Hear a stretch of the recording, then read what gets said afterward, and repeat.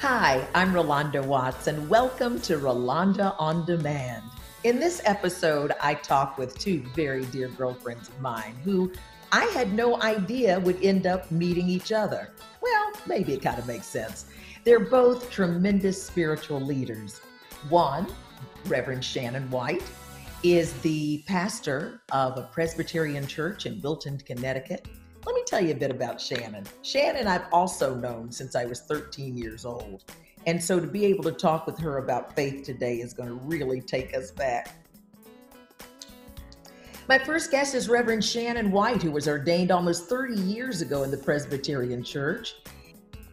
She is now senior pastor of Wilton Presbyterian Church in Wilton, Connecticut. She's also an Emmy-nominated TV journalist and author of 2 books, How Was School Today? Fine, and The Invisible Conversations with Your Aging Parents. My next guest is Dr. Terlin Curry Avery, and she is the creator of Pastology. Now, what's Pastology, you may say? Well, it's the cutting-edge field that focuses on synergy between pastoring and psychology. She holds a PhD from Hofstra University and a Master's of Divinity from Yale University. She calls herself a pastologist and is a transformational leader, speaker, author, and retreat leader. And that was where I met Terlin, on a mountain in India, in Mount Abu. I'd gone to India to deliver a speech at the World Peace Summit and ended up spending 10 days on the top of Mount Abu studying meditation.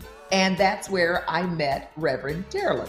So it is just so ironic to me that two dear friends from two entirely different times in my life and places would come together as two women of faith and two women of tremendous leadership.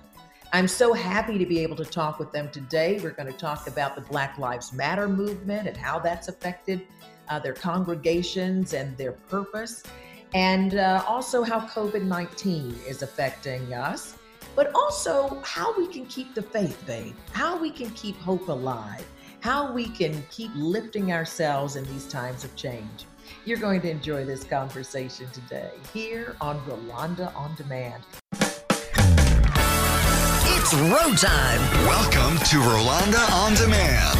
I love my podcast because we not only tackle the tough issues of the day, but we deal with hot topics, celebrity interviews, and information that can help you in your business or relationships. This is Rolanda on Demand. We're about to get into a great conversation today here on Rolanda on Demand, and thank you again for following me here on YouTube. And can I also ask you to follow me on all forms of social media? I'm on, all of them, Facebook and Twitter and even TikTok and IG and LinkedIn. So please follow me at Rolanda Watts. Ladies, I'm so happy to have you on Rolanda on Demand. This is such an honor, and I think it's going to be a lot of fun. So listen, this is really, both of you are major leaders in faith, but you're also two very dear friends of mine. And I just find it so ironic that the two of you and your works in faith and the leadership that you're doing as women have come together outside of me, but have come together and you're working together. And I thought, what a wonderful chance this would be to share a talk about faith today. And maybe a little sisterhood too, how important that is, but faith and how much we need that right now. Ladies, what are you seeing? Is there a major change in what's happening when people are coming to you for leadership, or have you had to reinvent your message? What's going on in the faith world? Caroline, you want to start? Wow. So, it depends on what we're talking about during this unprecedented time, right? If we're talking about COVID versus if we're talking about racism, because as from where I stand, I think we're going through two, pandemics. Mm-hmm. So within my church community, which is also, it's in Springfield, but we're part of the same Presbytery organization. And so what I'm finding is when COVID hit, I had to do a lot of discussion around how do we maintain our faith in getting through this very, very difficult time, because people are scared. They don't know what's going to happen. Folks are dying. Folks in church and other churches are still saying, let's have service. So then I had to preach on that, why we shouldn't be having, service in a building. So the preaching, in some sense, was really about living the faith that we talk about all the time. How do we get through difficult times? Believing in this God that we say that we believe in. But I've also found that even in my business, having to talk to people about just keeping that faith journey. And in terms of the pandemic of racism, the conversation we've been having in our churches for a long time, we continue to have them. What I have found for me, and Shannon can attest to this since I just did a sermon for her church, is a call for me as an African-American minister to call on white folks in this pandemic of racism to really step up to the plate. So it's been some changes that I've had to do a little bit over time, but some have remained the same. And it's been my voice for years. So I'm doing what I love to do and what I'm called to do. It's interesting that this, whether you're right, the two pandemics that we're dealing with, it's interesting how it's also calling out the gifts of people. That like you said, you're continuing the talk that you've done. Now it really has some gravitas because of what's going on. I find that I talk about reinvention all the time. Now it really has some gravitas because of what people are going through. Shannon, what are you finding in your fellowship and in your church? So I'm seeing a couple of things. Number one, every pastor that I know had to go pretty much overnight to doing things in person to online, which was a huge stressor for so many folks because the technological piece wasn't necessarily in place. So that's actually been a huge benefit, but it's required, people don't realize the amount of weight that's put on pastors because we didn't necessarily have those technology committees in place. So I have a TV background as well. So that it was, thank goodness for that, because I have produced and reported on television. So that actually was a helpful background for me. But it nevertheless came in handy. and telling stories, right, on camera. So yeah, you would know about that, Ro. But what I'm seeing is that the pandemic of COVID has been the great equalizer, right? It's made everyone have to stop and see the amount of powerlessness that we are all living in, that we can't go and do the things that we thought we could do. And for those of us, and I'm in a pretty white upper middle class community, that has stopped people in their tracks. And it's been really interesting. So we've talked a lot about what do you do when you feel powerless? And the spiritual piece for me is that we really all have to ground ourselves in a different kind of spiritual power versus the power that we have out in the world. And really, power is all an illusion anyway. So to kind of get that sense of groundedness has really been important. And people, their jobs have been at risk, their health has been at risk, their sense of safety, Maslow's hierarchy of needs. From what I understand, relationships, there are tons of relationships that are breaking up right now. Listen, my husband is a therapist, and you're lucky you're locked up with a therapist.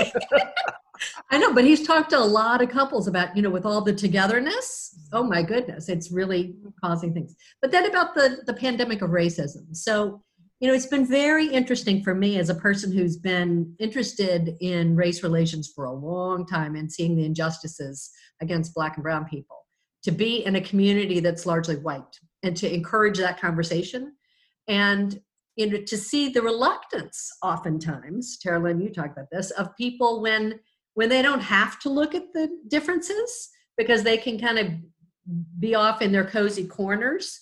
I mean, why should someone talk about white privilege when there's nothing to push up against that? So to really consider, and then now that anti-racist trainings and conversations are being held on a regular basis, why it's important for white people to do their homework first before we expect any person of color to come into conversation with us, because it's our job to be schooled first before we engage others, and not to expect people of color to teach us. Thank you, Shannon. And something, and with all transparency, Shannon and I have known each other since we were 13 years old.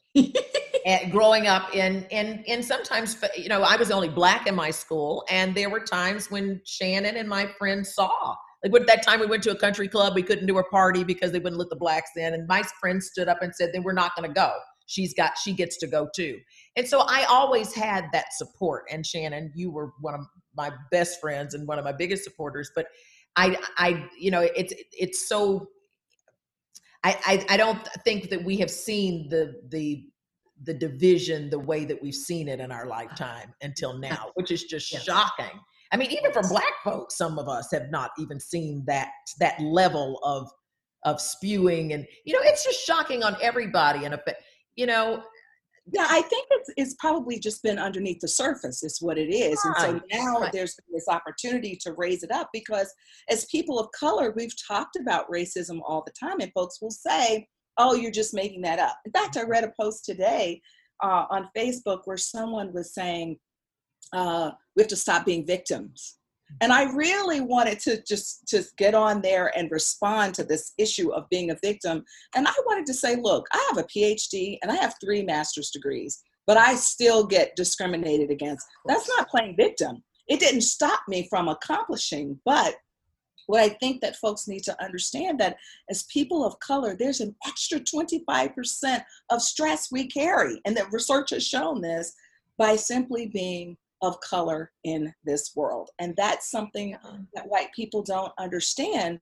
But the conversation is great these days. This eruption that we've had, where we've had to focus on racism, has really caused a lot of people to sit back and go, wait a minute, that's what you've been talking about all the time. And I was in my bubble and I didn't see it. And Shannon, I think it's so ironic that right before the pandemic, you and I were in a meeting where we were talking about racism in our presbytery and how we were going to have these conversations. So I think that the timing is right. It's perfect for us to do the work. How is the conversation going? Because there's so much reluctance. There's so much pain and shame. It's so difficult, particularly I think for white people, to talk about racism. How do you lay the foundation so that it's palatable and it's comfortable and it's educable? I don't know if it's palatable. I don't think it needs to be palatable. Right. Carolyn, I don't know. Comfortable.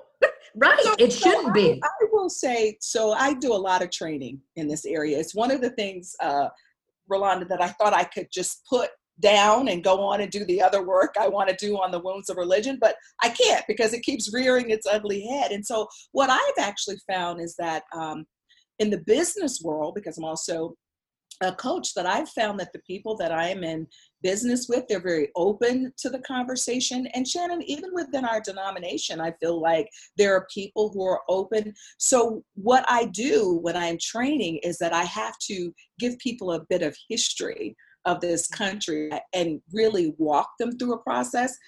I don't believe that you start a training out telling people that they have white privilege, because they aren't ready to hear that yet if they've never heard it before. So what's happening in this country is people are hearing it for the first time again. Like they're like, oh, I've been living in this bubble and I didn't know.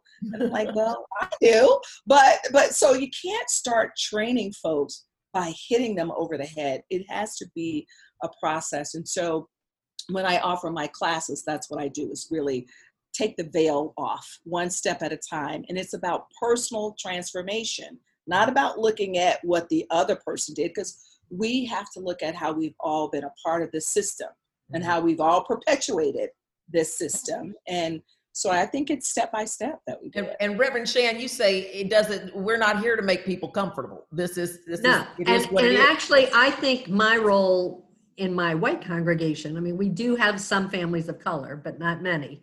My role is kind of to be more forceful. You know, I have a different vantage point, right? And so in some ways, having to preach without getting the feedback necessarily is a good thing, because I don't know what people, if they're disgusted with what I'm preaching or not.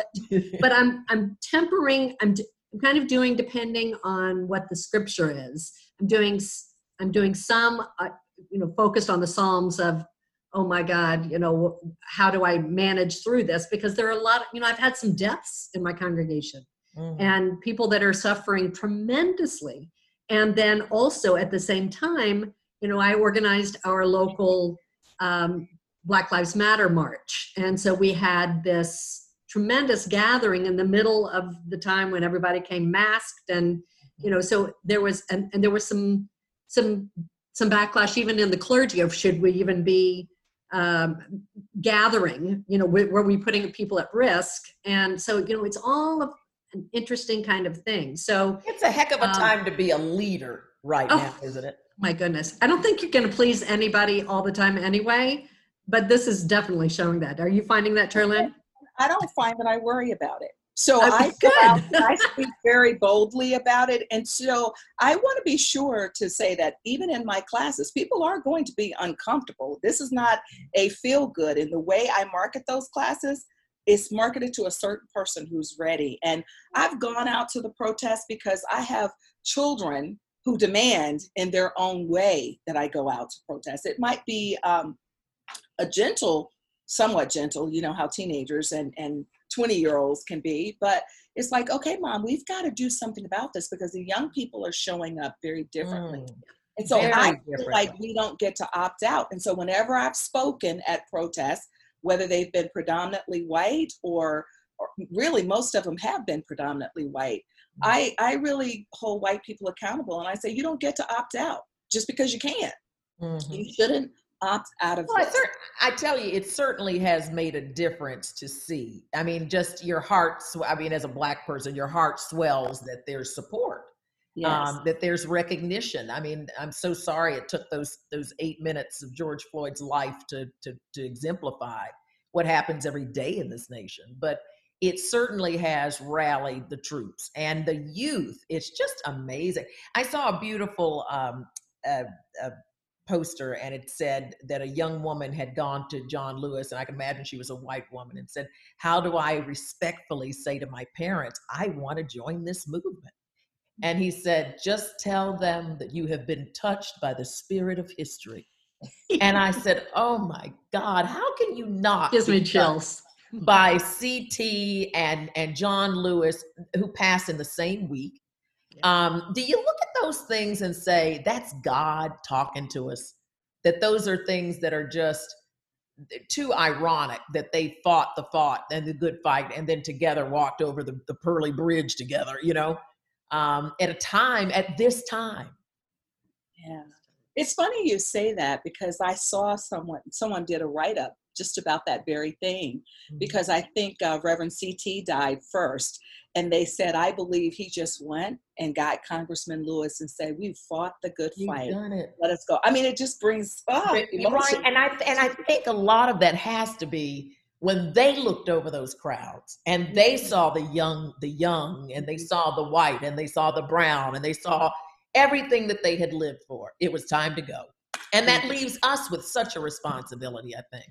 If the church is going to be, and I say church, but I say any house of worship, if faith is going to be relevant for people, and believe me, the numbers in mainline congregations across the country and in most faith groups have been declining for years. But if we're going to continue to survive at all, we better be listening to those young people. Yeah. Because that is the now. It's not even the future of the church. It's the now. Mm-hmm. So, being involved in listening. I remember in our local rally, it was the young people that then after the rally, we had probably 5 or 6 houses of faith in town, and the priest at the Catholic Church is African American. And so he and I we were the co-coordinators of this, but and the rally was amazing and everything. But it was the young people afterwards that then stopped traffic out on the major road and kept the police there for an hour and a half to say, okay, how are you going to make it different when I'm stopped by the police? Wow. What are you going to be doing differently? And I give the leaders credit in the town supervisor as well as the police for stopping and listening. And that's what we have to do too in our congregations. That's right. Wow. It's just, it's amazing. I do believe, and maybe that is my faith, that there will be good things that come out of this. I do too. There will be, and even if on an individual level, I think the three of us have discussed that it makes us step up our own gifts. It makes us step up our own leadership and to be there as part of the process wherever this leads. But what do you say to people who are looking for that? I mean, there's a lot of people out there who are unemployed. There are people who are sick. There are people whose husbands are leaving them. There are people whose kids are driving them crazy. I mean, there are people that we're going to hear a lot about suicide coming up. We're going to, and we're going into this second thing. What do you say when you tell people to hold on to your faith? I don't know how I would get through half of the things in life if I didn't have faith. And I just pray people learn how to find it. How do you find faith when it's dark and you don't have a match? Carolyn? Well, it's interesting because I've actually done a series of sermons on faith, and I'm actually writing a book now on getting through unprecedented times with faith. And that's even if it's just faith that you've been called to a purpose. It's not about being in a church building and having to worship, source there, however you define source. But for me, I'm a trained psychologist, and so I often use the psychological skills along with the spiritual skills to guide people through their next level. And so I've been really preaching to folks about mindset. We've gone through difficult times before. Our ancestors, whatever your ancestors are, went through difficult times before, and they were able to get through. Your mindset determines how far you will go in life. So there are going to be some people who are going to come out of COVID and come out of this current experience, and they're going to be on top. They're going to be like, man, yeah. Exactly. Because they figured out how to shift, how to pivot. Folks have had to do this for all our history. They've had to figure out, how will I be the one that's on top? And so when I am talking to people about their faith, it's about changing that mindset and then saying to them, now, what's your next move going to be? Because it can't be sitting in the grief, the depression, and all of that. Yes, feel it, be with it, have your moment with it, but don't stay there. That's right. And wasn't that the greatest pivoter of all time, Kobe Bryant, had that Mamba mindset. And I think I tell my reinventionists as they're looking for their next pivot, that the pivot allows us that 360 view to really look around. And we're stuck in one place, but that doesn't mean we can't keep looking around at all the options we have. So I think, that's a good one. I do believe the mindset, and because also I was speaking with a neurologist on this show, and talking about the Mamba mindset and how you have to train your brain for change. This isn't a natural thing for us to be isolated and have to go through major change. Yes. So Reverend Shannon, what do you tell people? How do you hold on to the faith when they think they can't find it? Well, I'm a person in long-term sobriety. So the whole 12-step program is a helpful thing for people to come to a sense of really, where do you get your own power of releasing the things that have held you back, personal transformation of going and making amends to people, and then really continuing on with the spiritual awakening. I really believe that this is a time that can call us to greater spiritual awakening. So I talk some about purpose. So what is your purpose? If anything that this time is giving us, in both pandemics, it's a thing to stop and look at, what are we here for? This is not a dress rehearsal. We are living life, and we have the opportunity to create something and to be something and to serve in a different way. And given that we are maybe stalled for a little bit actually, I think it's a gift that we've been stopped in our tracks, because it's made us have to stop and think versus go and act to activity, or go out to the bar and have that drink or whatever, or go to our relationship or whatever. But it's made people stop and have to say, okay, what am I about? What do I want my life to be about? How do I want to make a difference? And so that is kind of a springboard then into, but doing the inner work so that you can do the outer work. Mm-hmm. Mm-hmm. Very good. Your congregations are in good hands. I don't know if they'd always say that. I don't know about you, Darlene. But it's just a soothing and good to hear this. I am so not the person to say give up hope. I don't even want to embrace giving up hope, because you're right. There are too many places to turn around and see how much good is being done. And people who are Zooming. I mean, we're seeing people who are creating new careers under this this situation. And you know, and as I tell my actor friends, all the casting directors are home. Get on YouTube, you know. But we're all trying to survive. Go on, Shane. Can I just tell you how I saw the gift of technology in this last week? So one of my congregants, who's, you know, early 60s, was diagnosed just a month ago with pancreatic cancer. And he's now, you know, end of life, just in a short month. And so the other day I went over to the house, and we had communion with his 2 adult children and his wife by the bed. And then 4 families from around the world joined us on Zoom for a celebration of the Lord's Supper, Holy Communion. And it was so great. I would never have thought of that before this time, before, you know, bringing that in. But it allowed, over time and space, to be able to connect in a way that we wouldn't have thought of before. So there's some things that can be counted as, you know, as good things, even in the midst of this time. I think also stopping the activity. You know, I will say that a lot of people have gone to different things, destructive things, to help them get through. But I think, you know, and you too, and certainly Tarlyn, you would know, as we're coming out of this, I think we're going to be in more of a mental health crisis, you know, as people kind of try to make sense out of all of it. But, you know, so we're trying to attend to the mental health needs. But that's, you know, technology has been helpful in some ways, and yet it's also it can be a false connector, sense of connectivity. Yeah, but I agree with you. I found, you know, I had a birthday, and all of us are going to go to a birthday this year under quarantine. But I found that, you know, instead of having a big party, I would celebrate with 1 or 2 people, or social distance. But I got to have really quality time with people that meant a lot to me, that I would have never gotten to talk to at a party. So I think it does kind of, it makes you look at things differently. And a lot of us are saying, I don't need half of the stuff I've got. You know, I don't need, there's so much I don't need, is what we're finding too. So I think we're going to come out lean, mean, and I don't know about lean. Maybe not lean. As soon as I said that, I was like, you know, you're not talking about yourself with that COVID-15. And believe me, as you get older, like Ro, you and I are in the same age group.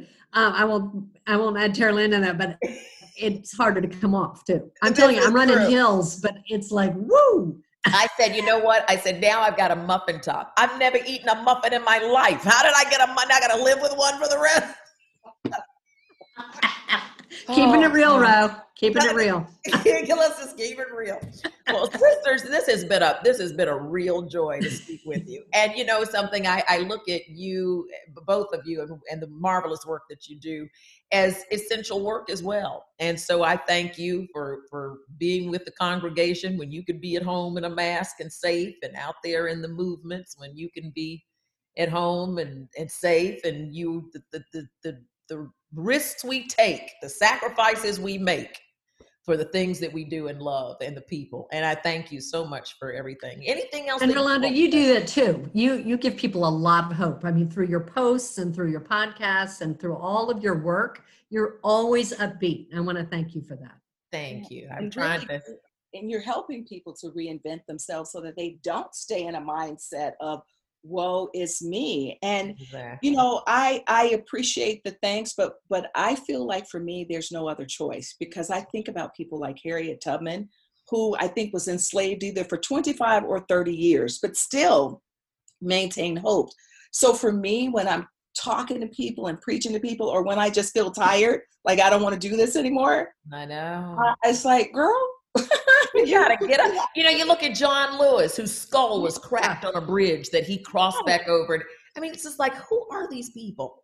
And it's like, you can be those people. I'm not want you to get your head cracked, but if you're committed to something so much, and now's the time. You're right. Now's the time to batten down the hatches and make those decisions and those commitments and intentions. And it's not to say that it's not going to be hard on some days and that you won't want to give up, but it's the broader vision that keeps us going. That's right. And I think our connectedness with spirit and sacred too, that helps us to understand that we are more than just these shells that we're in. We are spiritual beings who are all very much interconnected. Look at the three of us being so interconnected here right now. Who That knew? is so crazy. Who knew? Listen, and for those of you who tuned in late, look at the connection. It's like the Brady Bunch here. Shannon and I grew up together. We went to high school at 13. And I can attest to all of the hard work. I mean, Shan's mom, Ellen, was one of the first feminists we ever met. Their family were very much progressive. And so, yeah. Not my dad. Yeah, well, the girls. Yeah. But it makes sense to see you do what you do, and especially in race relations. You've always been in the forefront of that, and it's just amazing.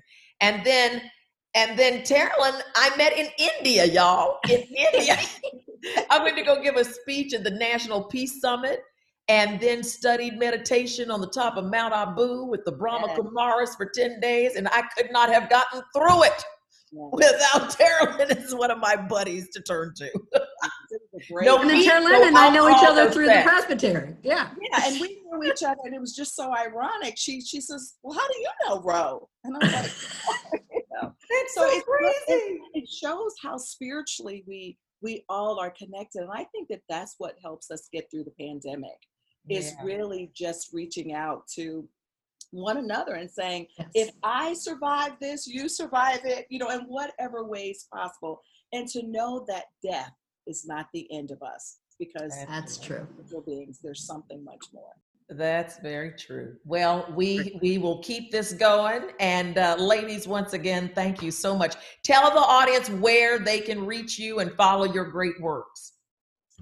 Go ahead, Terrilyn. Well, I can be reached at sacredintelligence.com, or you can send an email to me at info@sacredintelligence.com. You can find me on Facebook under Terrilyn Curry Avery, as well as Sacred Intelligence.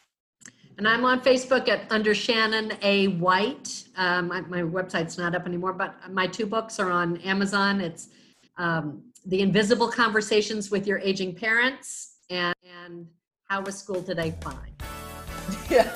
How to talk to your aging teenagers. Exactly. All right, ladies, thank you so much. I'll make sure that all the information is out about you. And thank you so much for this very open and supportive and encouraging conversation. Keep hope alive and hold on to the faith, baby. Stay healthy and safe and wear that mask. And wear your mask, absolutely.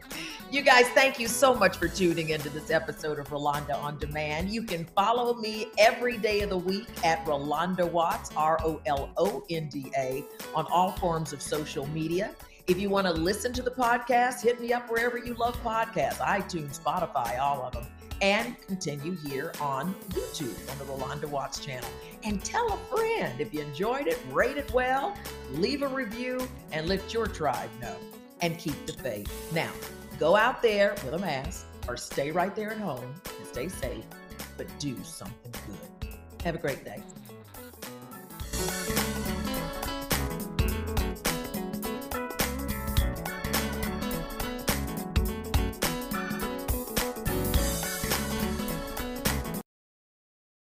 This podcast is a part of the C-Suite Radio Network. For more top business podcasts, visit c-suiteradio.com.